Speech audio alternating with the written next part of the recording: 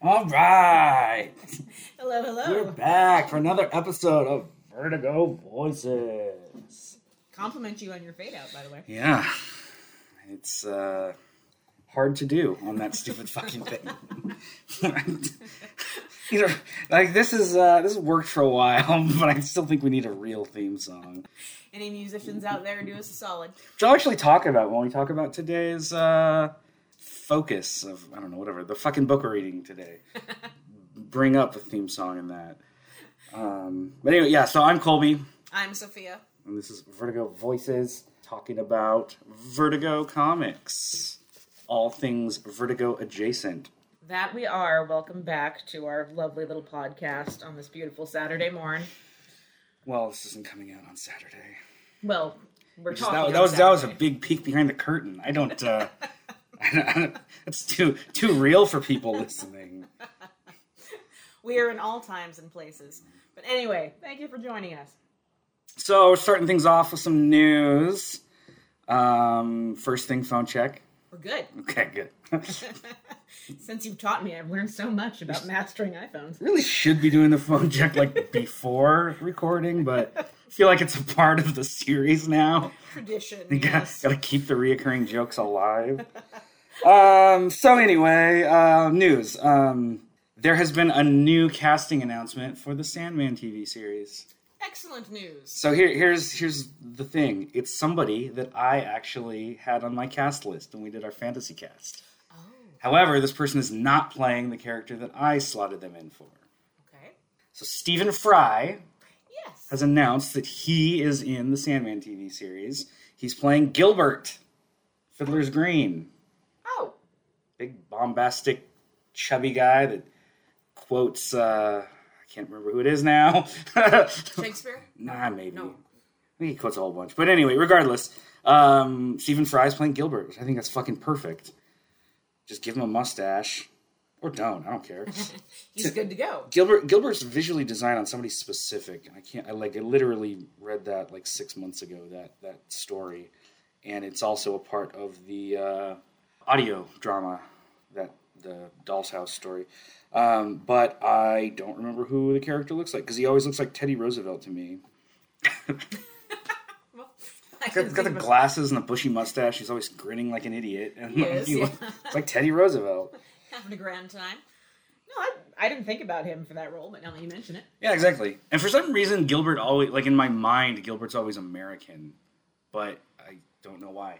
It's just probably because I'm American. So Teddy Roosevelt, you know. Exactly. Because he looks so in my mind he sounds like the guy who played Teddy Roosevelt in the episodes of Young Indiana Jones. Now you're going back in the archives. I think he was only in one episode. But I just remember it was so Indy meets Teddy Roosevelt while on safari, and they go hunting for these, like, I don't know, I can't remember. They're like antlered animals. And like Indy teaches him about conservation or something. He's like, you can't kill them all, dude. Mm-hmm. And Teddy's like, no, I guess not. You're right, you little bastard. And it's thanks to Indiana Jones that we got national parks. Exactly. Hope you fight the Nazis someday. Carry on. So yeah, that's Gilbert. Good choice. Yeah, exactly. I mean, Stephen Fry classes the fuck out of anything he's in, so I think he's a great fit for Sandman, which is why he was in my cast list. But I had him for Lucian. He would have made a good Lucian, too. But yeah, Gilbert. So my other bit of news, I just picked up the new issue of Suicide Squad. There's a new Suicide Squad series that started over, basically to drum up interest in the new movie. The variant cover is just a really heroic shot of Peacemaker, who's one of the main characters in the new movie, and he's getting a fucking spin-off TV series. So clearly they're pushing Peacemaker now, and he's a big part of the story. And so the last few years of DC's continuity has been a goddamn mess. I can't keep track of anything. Ever since the New 52, I just don't fucking care. Largely about DC. Well, this issue of the Suicide Squad, I basically just picked it up because it's the number one. And I like the Suicide Squad, but I haven't liked the comic in 10 years. So I picked it up just to kind of have it. And I opened up the first page, and the very first page, it's like Rick Flag narrating, and it shows images of past squads. And the very first one is Ostrander's squad from the 80s. It's like all that shit's back in continuity now. It's like, okay, all right, you got me. So then the second page shows that Flag is talking to Waller, and Waller turns around, and guess what? She's fat again. The return of Fat Waller. Yay. It's like, all right, well, you double dipped. Like, I'm totally into this new squad now, putting it on my reading list. And, yeah, it was a pretty decent first issue. Again, largely followed Peacemaker, the character that they brought back into continuity, the Superboy clone from the 90s. Oh, really? I think he'd been written out of continuity after New 52. No, I don't know. Not New 52, maybe Rebirth. I don't give a shit about all these continuity changes. He got lost somewhere. Yeah, but he's like wearing his mid 2000s costume and everything. So I really liked seeing that, and that's fun. Interested to see where it goes from there. And there was I forgot to look this up beforehand. So there's a character in it that Peacemaker, maybe. I can't. There's this character in it that Peacemaker or somebody else refers to as Film Buff, I think. Oh. And this character looks like Grant Morrison when Grant Morrison was in DC Comics. That was Grant Morrison's character. He was on the Suicide Squad for a while because of Morrison's appearances in Animal Man. Okay. They folded him in the Suicide Squad. It was a big meta thing. But anyway, this character looks like Grant Morrison's character in the Suicide Squad, but I couldn't tell if it was supposed to be that character or not. So, because they didn't call him Grant or the writer, which was his name in the comic. So anyway, regardless, doesn't matter. I should have looked into that beforehand. all well and good. But anyway, Fat Waller's back. That was my big takeaway. I lamented the loss of Fat Waller a few episodes ago, saying that was my favorite take on the character. And now she's back, so everyone's happy. Good. Yay. There are some things right in the world. Yeah. Speaking of things right, I got a message from listener Cyberspace Comics. You may know as the retailer that gave us the giant box of comics. Yes. Sold me a giant box of comics. Anyway, he got in touch and said he listened to the episode, really liked it, and highly suggested that I try out Testament. Okay. A comic that we got a few issues of. Spent some time on eBay a few days ago looking through their site and buying some more comics. And then when I checked out, I got a message from him that said, like, dude, no Testament? Not a one? So I responded back, like, sorry, I got to plug up some other holes in my collection. Then I'll dive into Testament. I swear I'll be back. Apparently that's one we need to look into. Yeah. And then the last bit, I got a couple other recent comic acquisitions. I think I didn't bring this up on the show, but I talked about it to you the other day. This comic called Vertical. Yes. It's a Vertigo comic by Stephen T. Siegel from Man of Action. It's a writing group. With art by Mike Allred and Philip Bond, who is the husband of Shelley Bond. Oh. And then with Laura Allred, Mike and Laura are a team. Anyway, it's this weird sideways. I don't know how to describe it. It's really thin, and it looks. It's weird. Like you read it sideways than you would a regular comic. I haven't read it yet. I haven't even cracked into it, but it just came in the mail the other day. It's folded up like a map, almost, like you'd keep in your car. No, it's not. It's well, it looks like a pamphlet almost. Yeah, well, I mean, because it's not actually folded. Yeah. It's literally a stapled comic book. It's just sideways. See? Yeah. Just in terms of appearance, I haven't seen one like that. Yeah, me either. There's an issue of New X-Men in like the early 2000s that had like a similar vibe, but it was the same dimensions of a regular comic, not like this. All right, then. So anyway, I'm really excited. It's got some like the paper quality is really nice and thick. I'm excited to read that eventually. And then the other recent acquisition. So a few days ago on Twitter, I say a few days. It was like 2 or 3 weeks ago on Twitter. Somebody commented about Neil Gaiman writing a Riddler story in a Batman Secret Origins, and I was able to track it down. So this is a Secret Origins special from 1989.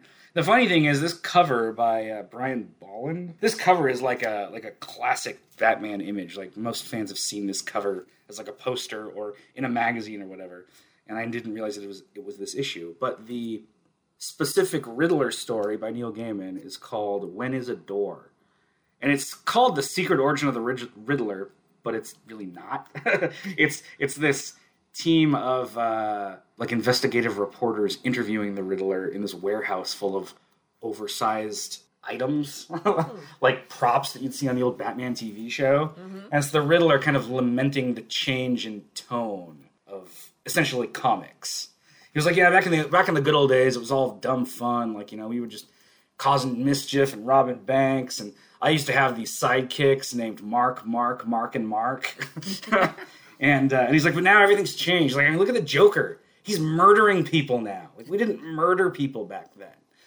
And so it's mostly a comment about the state of comics in the 80s and that late 80s ultra dark vibe that everything was going for in the wake of Dark Knight Returns and Batman Year One and all that. So it's absolutely not a Riddler origin at all, but just him talking about that. And it's fun. Like, it was a fun little short story. But somebody had posted about it on Twitter, and Gaiman responded by saying, like, that's probably the best thing I've ever written. Oh. So that's like, well, I gotta fucking read that. I tracked it down and read it, and it's a fine story, but it's definitely not the best thing he's ever written. It's like, it's nice that he thinks so, but well, you got yourself some treasures there. Yeah, and this was like surprisingly cheap. This I found on eBay for, with shipping, it was like $6. Oh.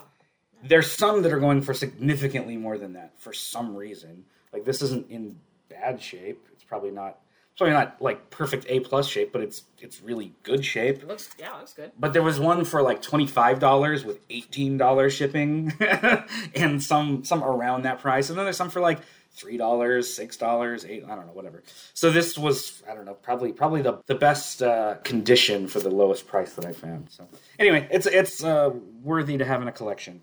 Not a bad one at all. I haven't read the Two-Face or Penguin stories yet, but I'll get around to them eventually. Because, I mean, I was just in it for the Gaiman. And now you've got it. When Neil Gaiman posts on Twitter, this is the best thing I've ever written, I'm gonna fucking buy it. Right. You pay attention. Yeah. Yeah. He must, like, own stock in this issue. So That's it. Yeah. he's looking at his bank account thinking, like, could use some new tires on my car. And next week he's going to be like, actually, you know what? Like, Sandman issue 41 is the best issue I've ever written. Except not any issue. You have to buy it from this one specific store that I own. And it's a bidding war, so may the best man win. Yeah, exactly. But anyway, so that was my recent news and acquisitions and whatnot. I've got a pile of comics coming in from Cyberspace Comics, so I'll have some more stuff to talk about next time, maybe. So, on to the main focus of the episode. We're going to be looking at The Wolf Among Us. And people listening are like, The Wolf Among Us? That's a video game. That has nothing to do with comic books. Ew, what are comics? Well, as a matter of fact, it has a lot to do with comic books. Do you want to do the book report, or shall I? Hey, well, it's a prequel to Fables. There you go. The end. The end. So yeah, The Wolf Among Us was originally a video game by Telltale Games. And Telltale Games are famous for their sort of point-and-click adventure-ish games. Like, point-and-click were really popular on PCs in the early 90s. And, you know, like the mouse, wait, listen. Click on what you want to do. And Telltale developed these games over the last, well, they're technically not around. The studio isn't around anymore. The studio that made this game, at least. They've since come back in a new form. But they developed episodic, story-driven games that were, the choices that you make change the outcome. Like, everything's player-dependent. And they had a lot of success with their Walking Dead series. They did a bunch of games based on The Walking Dead, which were all the same style as this, and had kind of a cel-shaded art style to them. Since then, the franchise has just exploded. Like, they did a Guardians of the Galaxy game. They did a Batman game and a Batman sequel.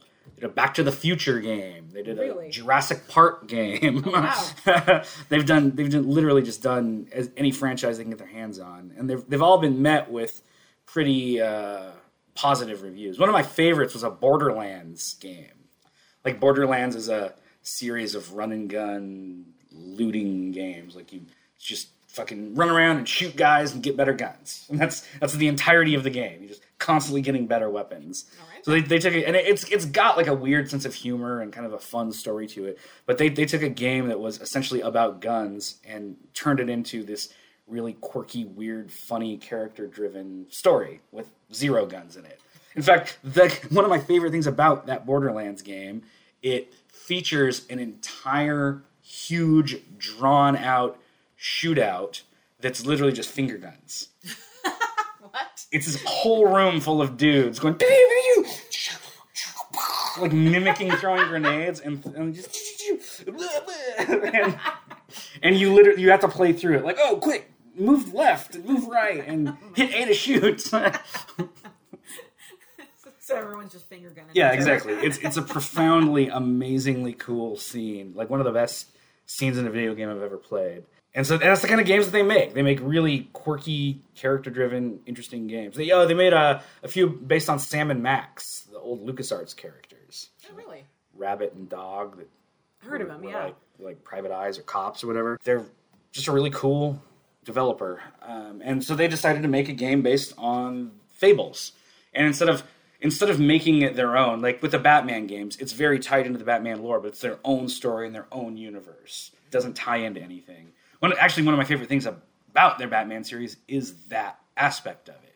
They have a completely different take on Harley Quinn. It's absolutely different from any I've ever seen, in that she is a villain before the Joker is. Oh, really? The Harley Quinn is this like gang lord in Gotham, and Joker's just this mental patient who is trying to find his way in the world, and he ends up like becoming obsessed with Harley and doing anything he can to make her like him. Huh. That's a nice twist. Yeah. Different.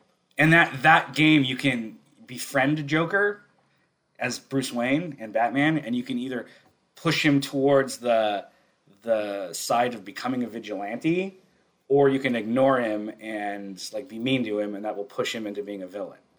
Interesting. Yeah. Okay. So again, it's like a really open world. But with Fables, they did the opposite of that, and they strictly stuck to the confines of the Fables story. But instead of tying it into any specific storyline in the comic, they made it a prequel and mostly used new characters. Okay. Oh, good point.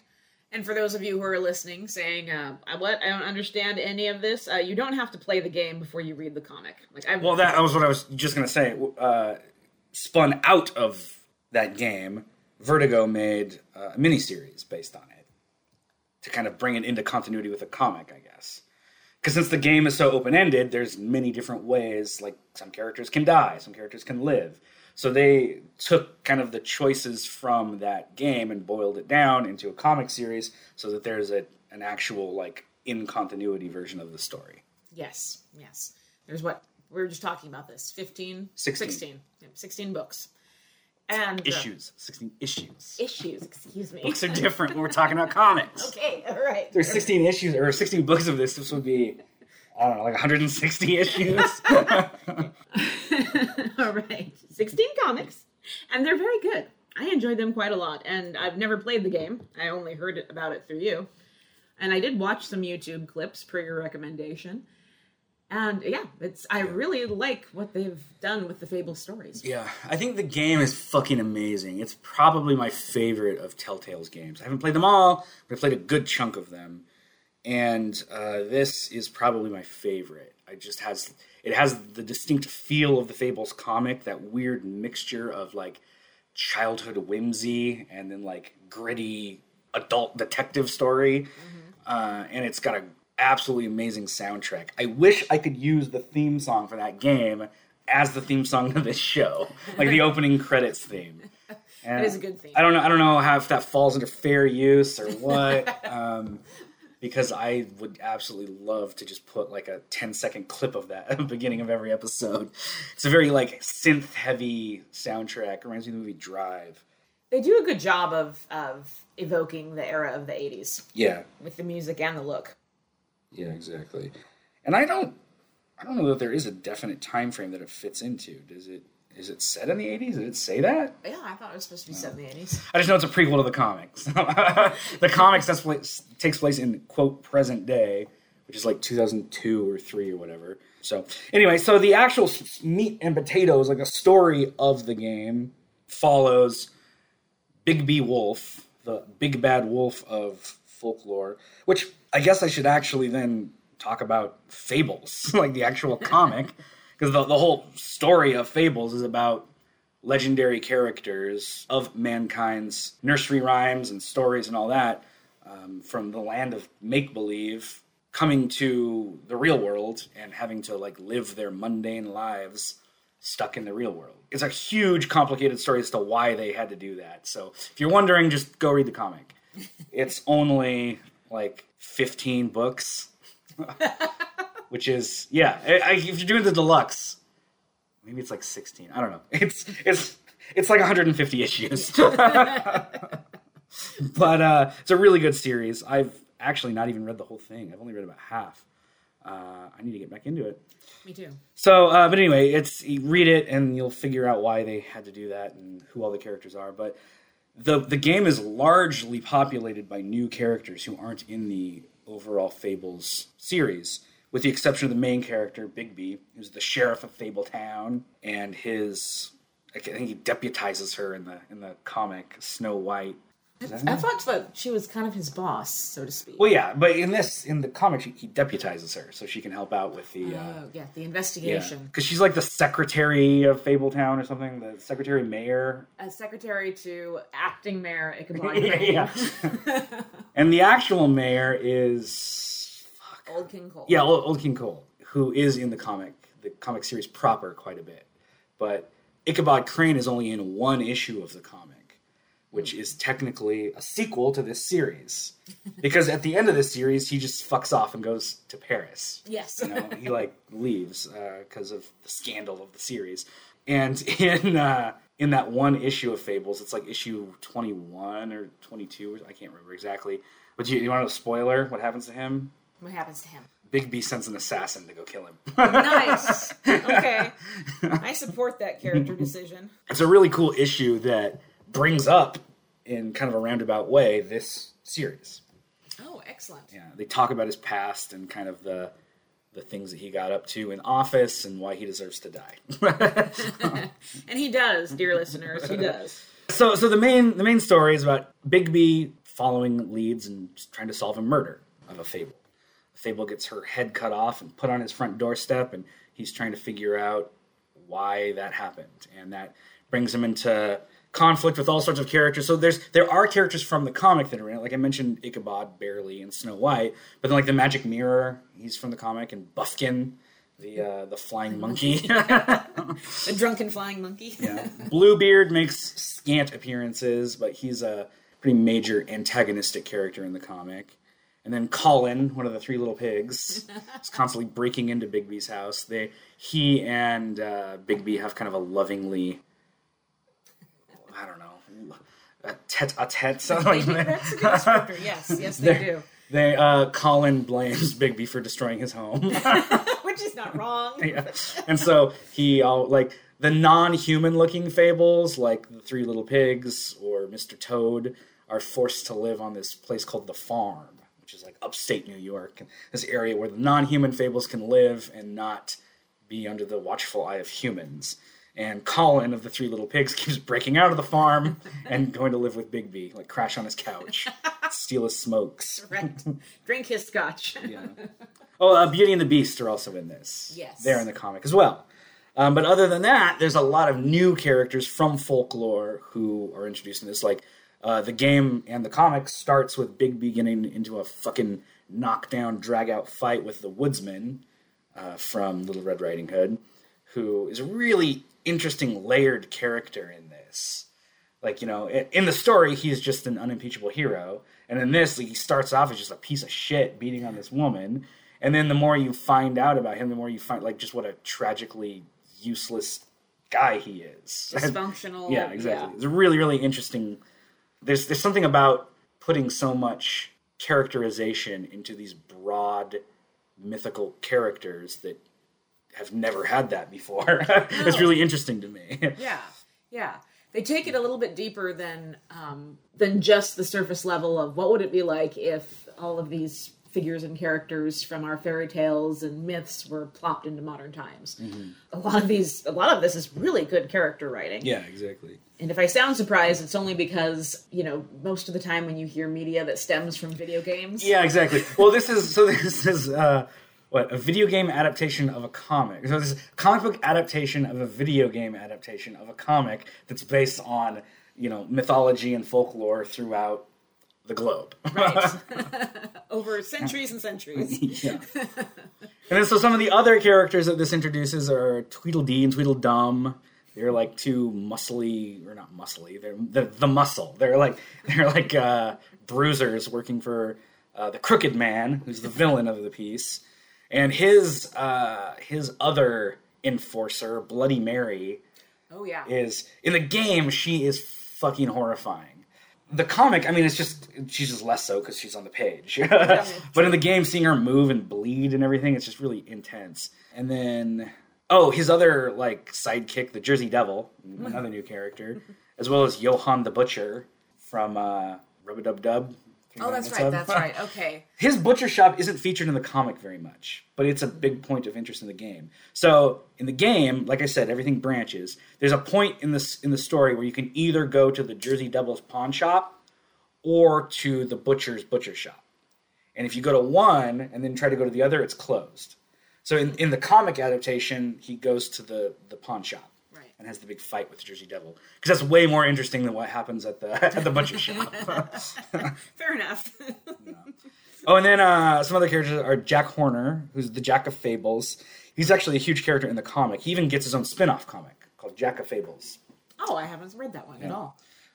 He's a big character throughout Fables. Like, he pops up in a lot of stories. He's never like the lead, but he's often the inciting incident of quite a few stories. and then he gets his own spin-off. Even The Little Mermaid's in it. Clever Hans, who is a character that I did not know about beforehand. He's the bouncer at Georgie Porgy's nightclub. He is, yeah. I'm trying to remember his fairy tale, which I guess really doesn't matter right now, but Clever Hans, I've heard of him. The main character that kind of sets things in motion is the Donkey Skin Girl. Yes. Which that was a folklore legend, whatever the fuck you call them. That was a story that I'd never heard of before. Like, I remember playing the game when it came out in 2013 or whatever. Fuck, that feels like a long time ago now. 2013, that's 8 years ago. Is it really? Well, it's 2021. Don't make me do math on only one cup of coffee. That's insane. That this game insane. Doesn't feel that old. Christ, I feel like I just played it.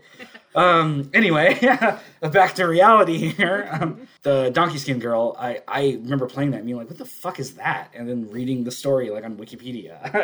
And that's an insane story. A donkey that shits gold. I hadn't heard that version before.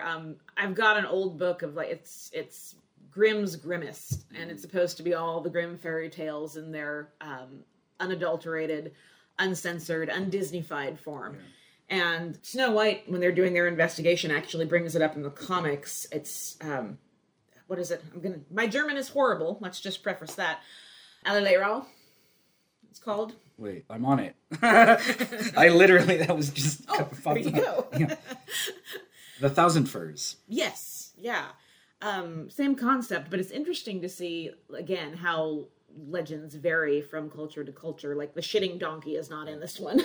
It says that there are others, like Capo Rush's Donkey Skin, Cat Skin, Little Cat Skin, The King Who Wished to Marry His Daughter, The She-Bear, Mossy Coat, Tattercoats, The Princess Who Wore a Rabbit Skin Dress, Katie Woodencloak, and The Bear. There you go. This is a well-told story. But you see how it never got its own Disney adaptation. Yeah, exactly. Because it's all about... Well, it's about a guy with a donkey that shits gold, and then he becomes obsessed with his daughter. Right. And she thinks the only way out of getting fucked by her dad is to have the donkey killed. Right. And use its fur, and then she leaves. Yeah, anyway, it's a big damn thing. But yeah, exactly. There's really no way to Disneyfy that. No. But it works perfectly in The Wolf Among Us. Yeah. Well, I love how Bigby isn't aware of the story. So he goes to Buffkin, the flying monkey who is in charge of the library of Fabletown. and has him like look up the story, and Buffkin's reading it to him, and at one like it's all told like it's a fairy tale, you know, like the font changes and you're looking at like woodcuts. And then at one point when he's like, yeah, and then the dad wanted to fuck his daughter or whatever, then it cuts back to Bigby just staring at him going, he goes, that's fucked up. And then it goes right back into the fairy tale. It is fucked up, yes.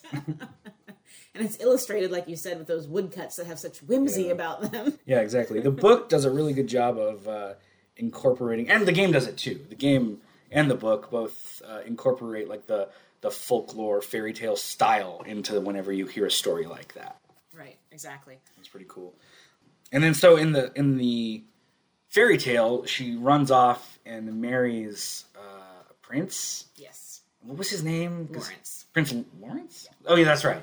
And so then in the game, like he's like in the prime suspect, you know. So they go to find him, and he's just laying in his apartment with a bullet hole in his chest. And I love how, like, when they go up to him, they find that he's been laying there for days. Like, he shot himself, and he's just been decaying for days. And as they're, like, investigating the body, his eyes pop open. Right. And I remember, what's her name? Snow White goes, Bigby, he's alive! And Bigby goes, I've seen alive people before. That assessment is generous. They touch upon that several times in the book, and that fables are hard to kill. Yeah, exactly. And I think in the comic, too, I might be wrong about this, but it's darkly funny because he's, like, been there for a week. Yeah. And not only did he shoot himself, he stabbed also, himself. Yeah, exactly. And he still couldn't die. Yeah. So in that point, at that point in the game and in the comic, Bigby and Snow White hide because somebody's trying to break in, and that's when they meet the D's. Tweedledee and... Wait, no. The Tweedles. Excuse me. Tweedledee and Tweedledum. Not the... Whatever. So they hide. And so in the game, you can make the choice to leave the gun with Lawrence because he's supposed to play dead. And Bigby's like, just leave it with him. That way he can protect himself if he needs to. So in the game, if you do that, you can go into the closet and hide. And the first time I was playing it, I'm sitting there just watching as Tweedle's digging around the apartment, and Lawrence is sitting there playing dead, and as he's laying there, he then slowly raises the gun up and shoots himself. I was like, God damn it! Lawrence! Yeah, I didn't even notice it at first until he was like halfway up. And then I at that point I was like, fuck, do I just, like, he totally just killed himself now. Like, so do I go back and try to stop him? And it turns out, yes, you can stop him. And that's actually, I believe, the first time in a Telltale game that a character's fate is completely dependent on the player. Oh, really? Like, one of my big issues with their Walking Dead series is it doesn't seem to matter what choice you make. Like, if a character's going to die, they're going to fucking die eventually. You can either save their life here and watch them die later, or you can let them die there and then someone else will die later. And it's just this constant, like, meat grinder of just throwing characters in and watching them get torn to pieces. Which is a lot like the Walking Dead show. Yeah. Falls in line. Yeah. Sounds like. But I remember, so then I went back and did it again and saved Lawrence. And in the comic, he survives. But then he just kind of disappears in the narrative. And in the video game, he comes back briefly at the troll's funeral. Lily, right? Yeah. Yeah. She's the sister of the troll under the bridge from Three Billy Goats Gruff. Is that what it's called? I think so, yeah. I don't know. I don't know how many fucking goats there were. 3. You got it. Okay. But so that brings up the troll. Holly owns a bar in Fabletown that's frequented by Grendel from Beowulf. Big fucking monster in Beowulf. And he's very well illustrated in the book. I love his design. Yeah, he looks cool. And I love how he has the big fight with Bigby and then gets his arm torn off. Again. Yeah, exactly. It's like it's one of those things, and it's going to happen to Grendel. Yeah. But again, like I brought up earlier about the story of the Woodsman and how, since these fables are also well told, there's multiple versions of them, even in our lives. But in the comic series, it's the same thing, where Bigby has his version of events, the Woodsman has his version of events, and then like Grendel tells his own version of the story, which is, I don't know, very comedic and weird. And it is. Just like some of the things where he's talking about the Bigby seeing Little Red Riding Hood. He's like, he's thinking, fucking A, I'm gonna get on that shit. Some motherfucker hightails it down to Granny's, like cozy little cottage where Granny is. He just eats that old bitch right up, like she was a fucking jalapeno popper or some shit. And then the wolf is in bed with like a beret on. on. A cigarette. Yeah. The illustration is like a cartoon all of a sudden. Yeah, exactly. You know what's the only thing that stopped him? Fucking Woody, that's who. Yeah, like Woody's there, like, wacha, wacha, and fucking axe, man. He's like, here's some stones for your belly, bitch. And then it ends with the woodsman and Little Red Riding Hood flipping off the corpse. The corpse of Bigby. Get on down the river, fuck you. And then everyone's like, yeah, he's a hero. And Little Red let him do some riding. Probably. A little embellished, that story. Who knows? Who knows what the proper version is? True, exactly. Yeah, there's again several instances like that, like you were saying, when we're hearing the story of Donkey Skin, then we hear that, and then when the woodsman tells his own story, his own version of how things went down. I like how the art style changes for each one. Yeah. So that brings up another quick thing about this book. So this was originally published as a webcomic. Oh. And instead of issues, it was like parts of an issue.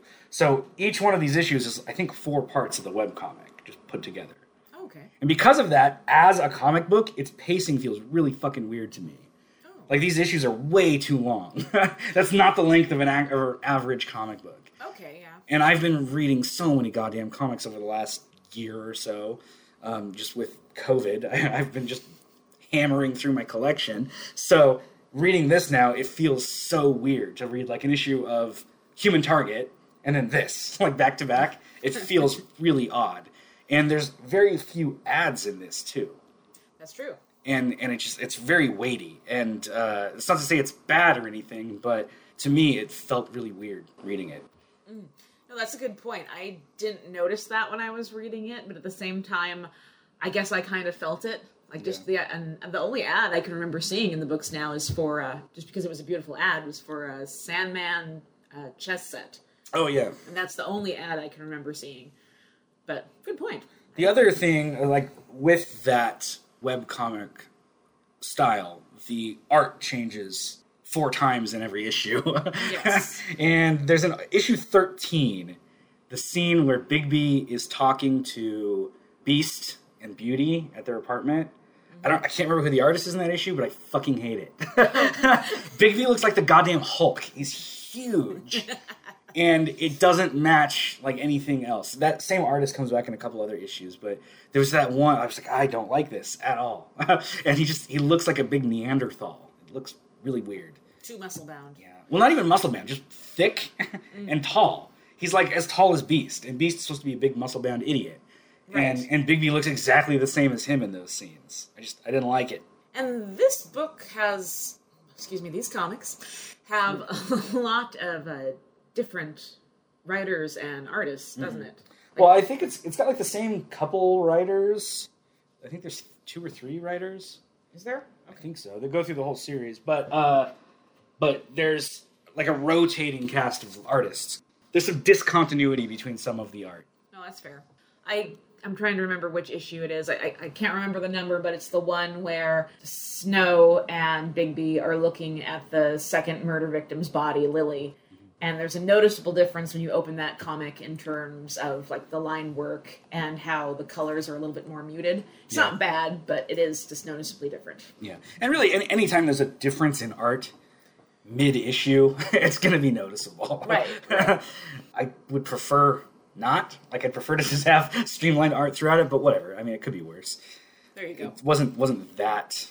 I don't know. Upsetting. Yeah, exactly. Not too distracting. But one thing that was distracting to me... There's a storyline in this book that's wholly original to the book. It's not in the video game. And that's all the flashbacks. Oh. So it starts, I don't know, issue 4 or 5 or something. There's a flashback to Bigby in Salem. Yes. With Ichabod. Right. And so that, first thing to me, that's official. The Crucible is now a Vertigo adaptation. That it is. It features like John Proctor, Giles Corey, Abigail Tituba, Williams, Abigail Williams. Yeah, all these characters from The Crucible are major characters in this story point. And even Abigail Williams ends up coming back, She does. like later in the story. Yeah. So yeah, none of that's in the game. None of Bloody Mary's backstory. None of the Crooked Man's backstory. Like, none of that is in the game. That's all original to this story. Which then brings up a character, the Knave of Hearts. Oh, yes. The Knave of Hearts is unique in that I believe he's the only Fable to only show up in this comic. Oh, he doesn't show up in the game He's at not. all? He's not in the game because he's only in the comic in the flashbacks. Right. So he's not in the game and he's not in the series proper. Okay.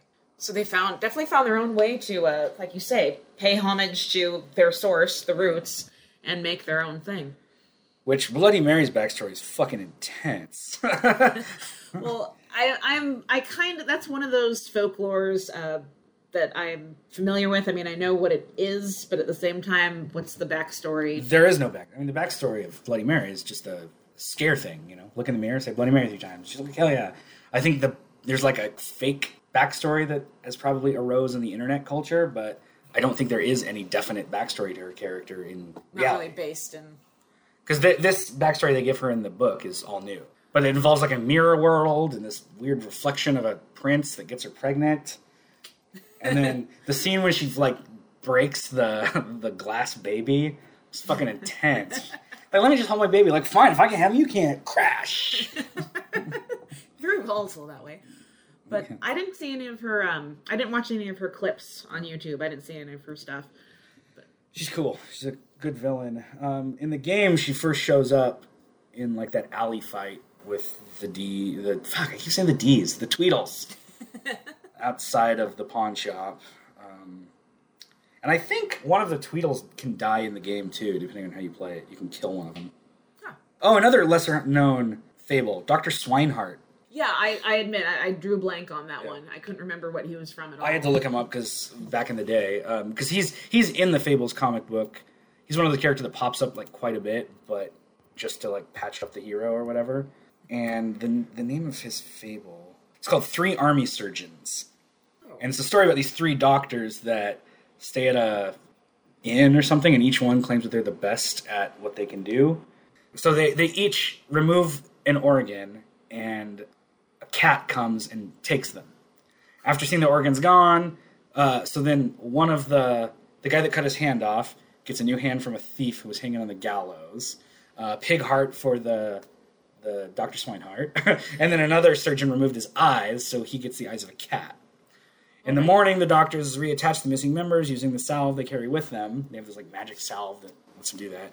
After going on the road again, the doctor could not see with his reinstalled eyes and had the others guide him. Another doctor started rooting around in the dirt. While they reached another inn, the third doctor could not help stealing. They traveled back to the inn and were told, "Oh, sorry, we fucked up, gave you the wrong pieces." And then they paid them reparations. The end. They all lived happily ever after. I love this. On the Wikipedia, it says, he paid them enough to retire, though they still wanted their original organs back. Well, like you do. Remember, kids, don't lose your hand or heart. Right? Don't cut out your own heart. And I just love that, because, like, yeah, he's a doctor that gets his heart replaced with a pig's heart, so his name's Dr. Swinehart. Makes sense. All right. So, what I was going to ask you in terms of the game, there's all this talk. I did hear this, that last year, no, it wouldn't have been last year, it would have been 2019, that they did announce there's going to be a part 2. Yeah, so there's been talk of a part 2 forever, like, since the first game came out. And in 2019, maybe it was 2018, Telltale Games reformed. It was like a new company under some other company. I don't fucking remember. It's all shit that doesn't matter to me because I don't care about business stuff. So they reformed, and then it was LCG Entertainment bought them, apparently. And so in December 2019, they released a brief teaser trailer for a sequel. Because the game actually ends on a big cliffhanger that the comic kind of does, but not really. Mm-hmm. Another thing, you can choose what to do with the Crooked Man in the game. You can either like toss him down the well or put him in a prison cell or like turn him into a bird or something, so that he's just fluttering around. In the comic, he kind of escapes. It's implied that he's going to be back. So I don't know. I don't have any idea what the story is going to be for the sequel. When this game first came out, I was hoping they were going to do a sequel that was unconnected, like follow Jack of Fables or Cinderella or something.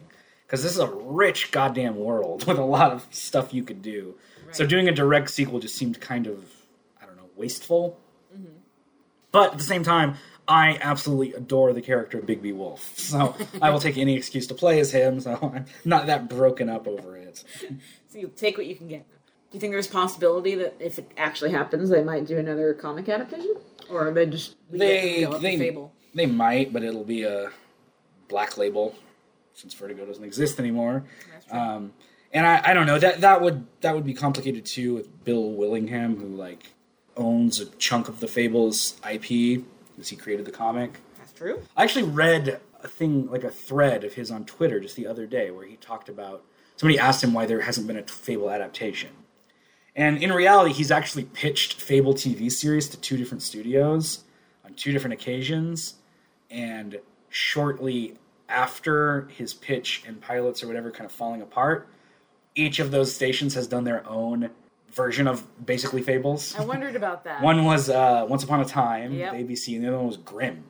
That's right. Okay, which I have seen neither. I've only heard of them. I've got Fables. I don't need the fucking shows. But he then said the main reason there hasn't been any movement since then is that it's worth too much as an IP that has no movement on it. So that every year Warner Brothers can look at their list of properties that they own, and they can show their shareholders that, hey, we own Fables and everything that connects with it.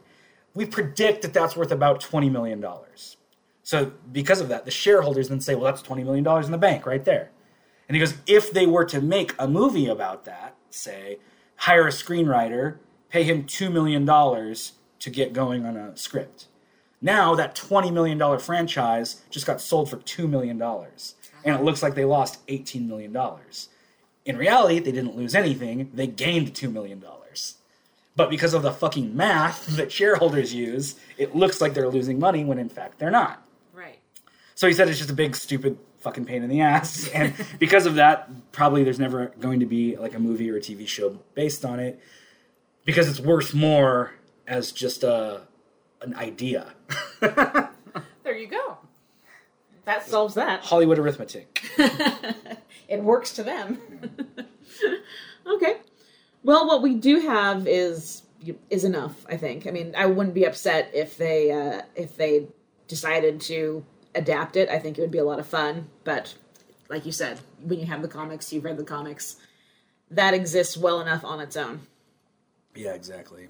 I was looking through my notes, trying to figure out what else we missed. Oh, I briefly mentioned the character of Georgie Porgy at the beginning, because he is introduced midway into the story as a kind of an antagonistic character, the owner of a strip club called the Puddin' and Pie, which I have some merchandise for. Yet another wonderful T-shirt on this podcast. I wish you guys could see it. Yeah, I got a T-shirt of the logo of the Puddin' and Pie, and underneath it says, "Discretion is our guarantee." It's hard to read upside down. But no, he's a cool character. I mean, he's sleazy and he's a little shit, but he's funny. In the comic, you can decide in the video game, you can decide what to do with him also. You can either kill him or let him bleed out, because he gets wounded in the melee with the Crooked Man. And in the comic, he actually murders him. My playthrough of the game, I just let him bleed. Well, he does kind of bring it on himself. Let's put it that way. Well, I love the part where when Bigby is interrogating him, shortly after they first meet, Bigby goes in and he's like, I need answers and blah, blah, blah. And he's looking for like a ledger that Georgie has. And he's like, oh, maybe it's over the bar here, and like breaks a bunch of bottles. And Georgie's like, no, you idiot! Like, what are you doing? He's like, oh, look at this safe I just found. I wonder if it's in the safe. He's like, yeah, idiot, it's in the safe. And he's like, ooh, maybe it's over here with all this expensive DJ equipment. He's like, hey, fuckhead, it's in the safe. Like, you found the safe. So then Bigby starts breaking that. Like, ooh, I wonder if it's underneath this chair. Like, what kind of a detective are you? It's in the safe. Messes up his place, just wrecks it. I just love how Georgie doesn't get it. He's like, what's wrong with you? That's enough. Like, to quote Patton Oswalt, he doesn't see murder when it's like 2 inches from his face. That is true. That is true. And I like how you can see in the artwork too. I mean, because he looks like this, kind of like this pretentious hipster, just covered in tattoos, kind of full of himself. But you can see he's got lines from the rhyme tattooed across his chest. He wears his little bowler hat. Right. And in the game, they kind of replicate it in the speech in the comic, but in the game, he's got a really thick Cockney accent. Oh, yeah. Thicker than blackstrap molasses. Oh, my. I feel like we're forgetting some characters. We probably are. There's a lot of characters in this thing. And again, it's like 16 issues, but this is probably is the equivalent of like 25 issues of like regular comics. Yes, that is true. It's got some thickness to them. Yeah, I think that's the only downside to the comic to me, is that it's just paced weird. Mm-hmm. And that threw me. Again, I've read so many goddamn comics, and something like that really sticks out in my mind. Well, you are definitely more versed on that kind of stuff. And now that you pointed it out, I'm like, okay, I can see that. Because there was a couple of them where I'm like, it seems like it's taking me a really long time to read this comic. But I didn't notice. So that wasn't, too much of a distractor for me. If I had any little tiny nitpick, it would probably be the change in art. But that is just a little nitpick.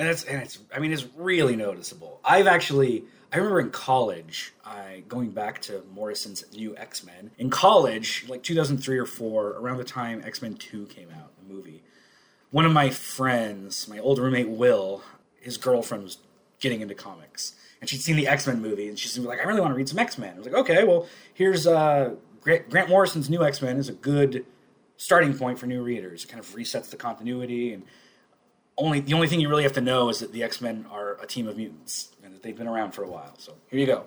And the first couple issues of that series, the art's by Frank Quitely, and then I think the second volume has different artists every issue.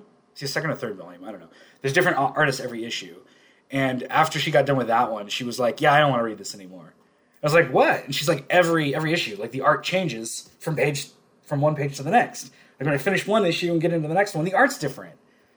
And she's like, I don't like that. I can't. It's like, okay, sorry. It was a turnoff. Yeah, it was like a huge, like she couldn't get past it in her mind that this character is drawn slightly different on this page and then slightly different on that one.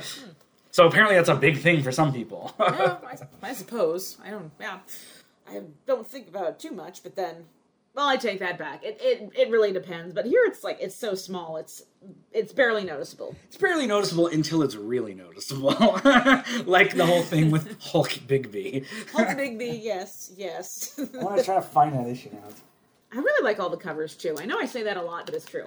It's like there's Bigby, just right. looking like Bigby. This is actually this artist. I don't know who this artist is. Like, that's very similar to the art style of the comic. I'm sorry. Fuck! It's very similar to the art style of the game. Mm-hmm. And then, as soon as he goes to talk to... Like that could be a screenshot from the game. Then he goes to talk to old... What's his fuck? Beast. Oh, wait. Is this the This one? is not the right issue. No. Not at all. Not 13. I just wasted a lot of time there. That's okay. I don't know why I thought it was issue 13. I must have had a different note about issue 13, but I deleted my notes as I go. Shouldn't have done that. Never mind. Well, it definitely wasn't issue 13. But anyway. Yes. But yeah, it's very noticeable in that one instance. And again, that artist comes back, and I remember when that artist came back, I was like, God, I don't want to see this again. It's too much. But, I mean, it's not the worst. I just think I think that issue problem, combined with the pacing, for me, gives the comic a slight verti-slow. Okay. But the video game is a huge vertigo. Vertigo, go. So I think if you combine the two, then they average out to a vertigo. I think so, yeah. Add to one another. I guess the thing I enjoyed about this series the most is that, and to some comic lovers out there, this might sound like a criticism, but if you've never read Bill Willingham's Fables, I haven't read all of them either, but go ahead and read them. They're a lot of fun. They're well drawn. They're fun stories. Actually, I think that The Wolf Among Us does a better job in terms of story and of fleshing these characters out. Because while Fables is entertaining and it's great to see all of these old-fashioned, old-time legends and fairy tales in these books, it really doesn't go that deep in terms of character development and their motivations. It does eventually. It does eventually, yeah. But I think the first volume of Fables is an excellent... So the first volume is called Legends in Exile. I think that's an excellent entry point into the series. Oh, yes, yeah. Because it sets up the universe and it gives you kind of the basic motivations of the characters. But as it goes, it gets really deep into the characters and everything. Just like this comic. I think the video game is a better prequel than the comic series. But I think the comic series is a pretty good prequel too. And to me, like, there's very few prequels in my mind that you can read or watch or play or whatever before the original, the thing that they're the prequel to, you know? But I think this is one that actually works. Oh, absolutely. And as someone who doesn't play video games at all, just from watching you play the game and then watching some of the clips on YouTube, how it ties in with the story and the narration is that the idea that all of these characters have had to basically flee their homeland. Yeah. And it's really obvious that there's a divide between the have and have-nots. Yeah, exactly. And that's really well done in the game. It is. Yeah. It is. And the cool thing about it being player's choice is that depending on your choices, you can play into either what Bigby wants to be, now that he's in this new world, and where before he was known as the Big Bad Wolf, and there's so many people who remind him of that. And there's this point in the story where they talk about all the Fables who came over to our world have clemency. Yeah. So no matter what horrible shit you did in your past, you're forgiven. And Bigby holds on to that very tightly, but there's a lot of people who remind him that it's like, I remember what you did and who you were, and you're not a good guy. Well, even he does that too. He does, with Blackbeard. He loves bringing up Blackbeard's past. Blackbeard? Bluebeard. Bluebeard, yeah. Sorry. He loves bringing up Bluebeard's past. And then when Bluebeard throws it back at him, he's like, Right. And the cool thing, again, as someone who doesn't even play the game, but you can play into that in the game. You can either make him someone who is trying to turn a new leaf, even though he's a very violent person deep down and he knows it and he's good at it. Turn a green leaf? There's a character in the game named Auntie Greenleaf. Well done, sir. Yes, you can turn that green leaf. Or you can play into how a lot of the other Fables perceive him, is that he's a violent, cruel dick. Yeah, and even within the game, you can learn from your mistakes, or you can choose to ignore them. Right. And it's really interesting the way that's done. And I think because of that, the game is inherently better than the comic series. And again, I think the game may be my biggest Vertigo that we've done so far. Oh, really? Like, it might be my favorite thing that we've talked about so far. That's a very individually. I mean, because, like, I'm not going to try to lump all of Sandman together and put it against this game. But as individual things, that's probably my biggest Vertigo so far. And the comic is... The Wolf Among Us comic is probably the biggest Vertislow. Like the highest Vertislow. It's just right up there on Vertigo territory. Which is why if you average them, you get a Vertigo. It all balances out in the end. Yeah. And just the characterizations, again, are very well done. Like, I love it's a very small thing, but like Toad of Toad Hall, his car is a Mustang. Yeah. Which is funny to me because if, the original Wind in the Willows, I don't know why that particular tale stuck with me as much as it has over the years, but like Toad is a wreck. He's like a rich, self-centered wreck in Wind in the Willows. He totals like 7 cars. And his friends have to lock him in his house, and then he goes on like this driving spree. And in The Wolf Among Us, he's just kind of this former ne'er-do-well, kind of lives in a tenement, and he's got this Mustang that is rather humorously destroyed. Yeah, the story begins with it being destroyed. So, yeah. So one thing, going back to this being like a good entry point for people. Oh, yes. One of the things that I like about it is the title. If you notice, So on the book, it says Fables, The Wolf Among Us. The video game, like the box art, doesn't reference Fables at all. No. It's just called The Wolf Among Us. Mm-hmm. And you see Bigby Wolf, and obviously if you're familiar with the comic, you can put two and two together, but for new readers, new players, I guess, there's no connection to the comic book. Mm-hmm. And you'd have to, like, draw that connection yourself after you played it. And I just think that's an interesting marketing gimmick, because so often you want to tie all the IP stuff together. You know, you want to get the video game that ties into the comic, that ties into the other comic, that ties into the novel, that ties into the action figures or whatever. Right. So the fact that they purposely distance themselves from the source material, to me, makes it look like they're trying to get new players or readers interested. And it's an interesting strategy. It is. And I've never seen that strategy before. Yeah, you're right. Usually it's you're getting hit over the head with multiple marketing.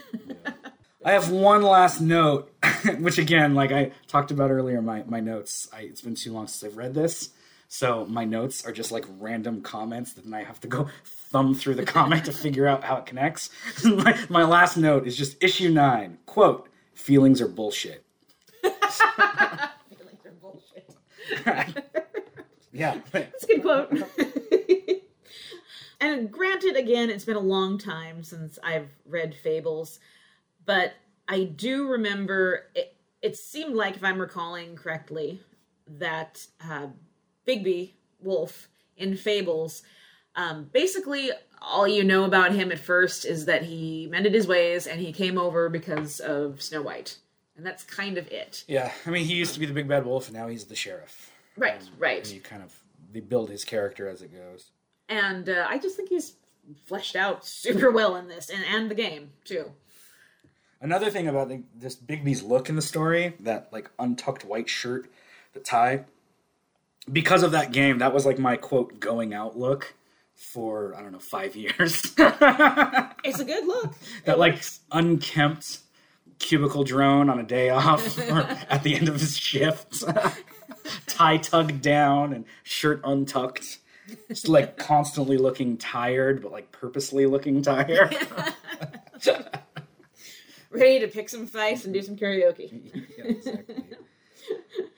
It was a vertigo for me. You don't have to play the game or read Fables at all before you dive into this, if you want to dive into it. If it makes you want to dive into the game, then do, absolutely. I don't think you would be disappointed. Yeah, play the game. Yeah. I'd say play the game over read the book. If you have to choose one, like if gun to your head, choose either the comic or the game. Go with the game. Okay. And then ask the person why they're doing this to you. What is their obsession with this particular story? But it is a good story, and it's a lot of fun. And it is one last note on this. It is a clever, smart, feeling way to update fairy tales, because I think we see that a lot in other media, like movie adaptations. This is Snow White, but dark. And it's not dark at all. This is Little Red Riding Hood, but dark. And Gary Oldman's there. Yeah, it's like Twilight with a red hood. Yeah, exactly. Yeah, and this manages to do that. Yeah. It is for adults. This is not for little children. Yeah. But it does it in a way that resonates. And it's all about character, and like they make the mythological story time characters into like real living breathing characters. Right. You take an archetype and flesh it out. That's the key to the success of Fables for me. It's only adult in that these are adult people dealing with adult issues. It's not like it's forced darkness. Oh no. Like it's not Snydered. It's not Batman being, quote, raped in prison. Which, yeah, look that up. That's what Zack Snyder said he wanted to do with Batman. He wanted to have him raped in prison. I am literally quoting Zack Snyder right now. God. Anyway, so yeah, Vertigo overall for The Wolf Among Us. But the game's better. I'll leave it at that. It is very good. Read it and play it. So, end of the show time. Like and subscribe. Feel free to share this podcast with anyone who you think would enjoy it, or people you think will hate it. I don't care. Like and subscribe. Follow us on Twitter at Vertigo Voices, Instagram Vertigo Voices, or email us at the address vertigovoices@gmail.com. Send us a love letter or some hate mail. Thank you for listening. To those out there of you who are, I know quite a few. I didn't save your comments. Like my cousin Lee. Thanks for listening, cousin Lee. Cousin Lee. Cousin Lee. Gotta save cousin Lee's comments. I like doing comments on the air. Yes. But no, for those of you who are listening, share. Yeah, and also be sure to rate and review on whatever podcast app you use. If you give us 5 stars, that would be great. And then just write a little something. It could be something short. Just be like, fuck these guys. To hell with these pretentious assholes. Thank you very much. You can literally write whatever you want as long as it's 5 stars. I could give a shit what you write. Right. I will read it on the air, though. I guarantee you I'll read it on the air. Just, please give us 5 stars and type in chicken noises, whatever that sounds like. There's a podcast I like called Total Reboot. Yes. That, like, they do movie reboots and whatever. They did one on the old James Whale Invisible Man when the Invisible Man 2020 movie came out. And the whole time they're talking about the thing about when the Invisible Man eats, you can see the undigested food inside of him. And he comments about that, like, oh, you can't look at me because I've just been eating. And they talk about how, like, they bring it up over and over. Oh, and you can just see his shit floating around inside of him. And he talks about that. And I ended up writing a review of their podcast that was, I gave it 5 stars. And then I said, like, I love this show, but it is infuriating to me that these guys don't know the difference between digested food and undigested food.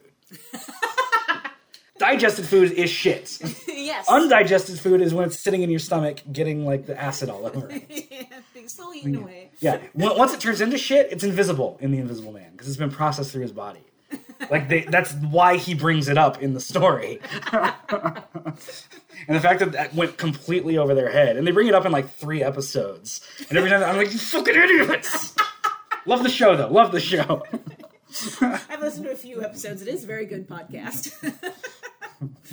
So, give us a 5-star and tell us how big of idiots we are. Yeah, what's something that we fucked up that we didn't catch? Right. I can almost guarantee you I've caught it. I just didn't bring it up later.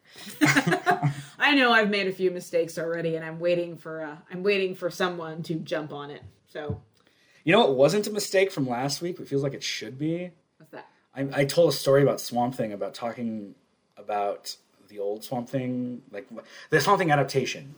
And I talked about being in college 20 years ago. I was like, fuck, that was actually 20 years ago.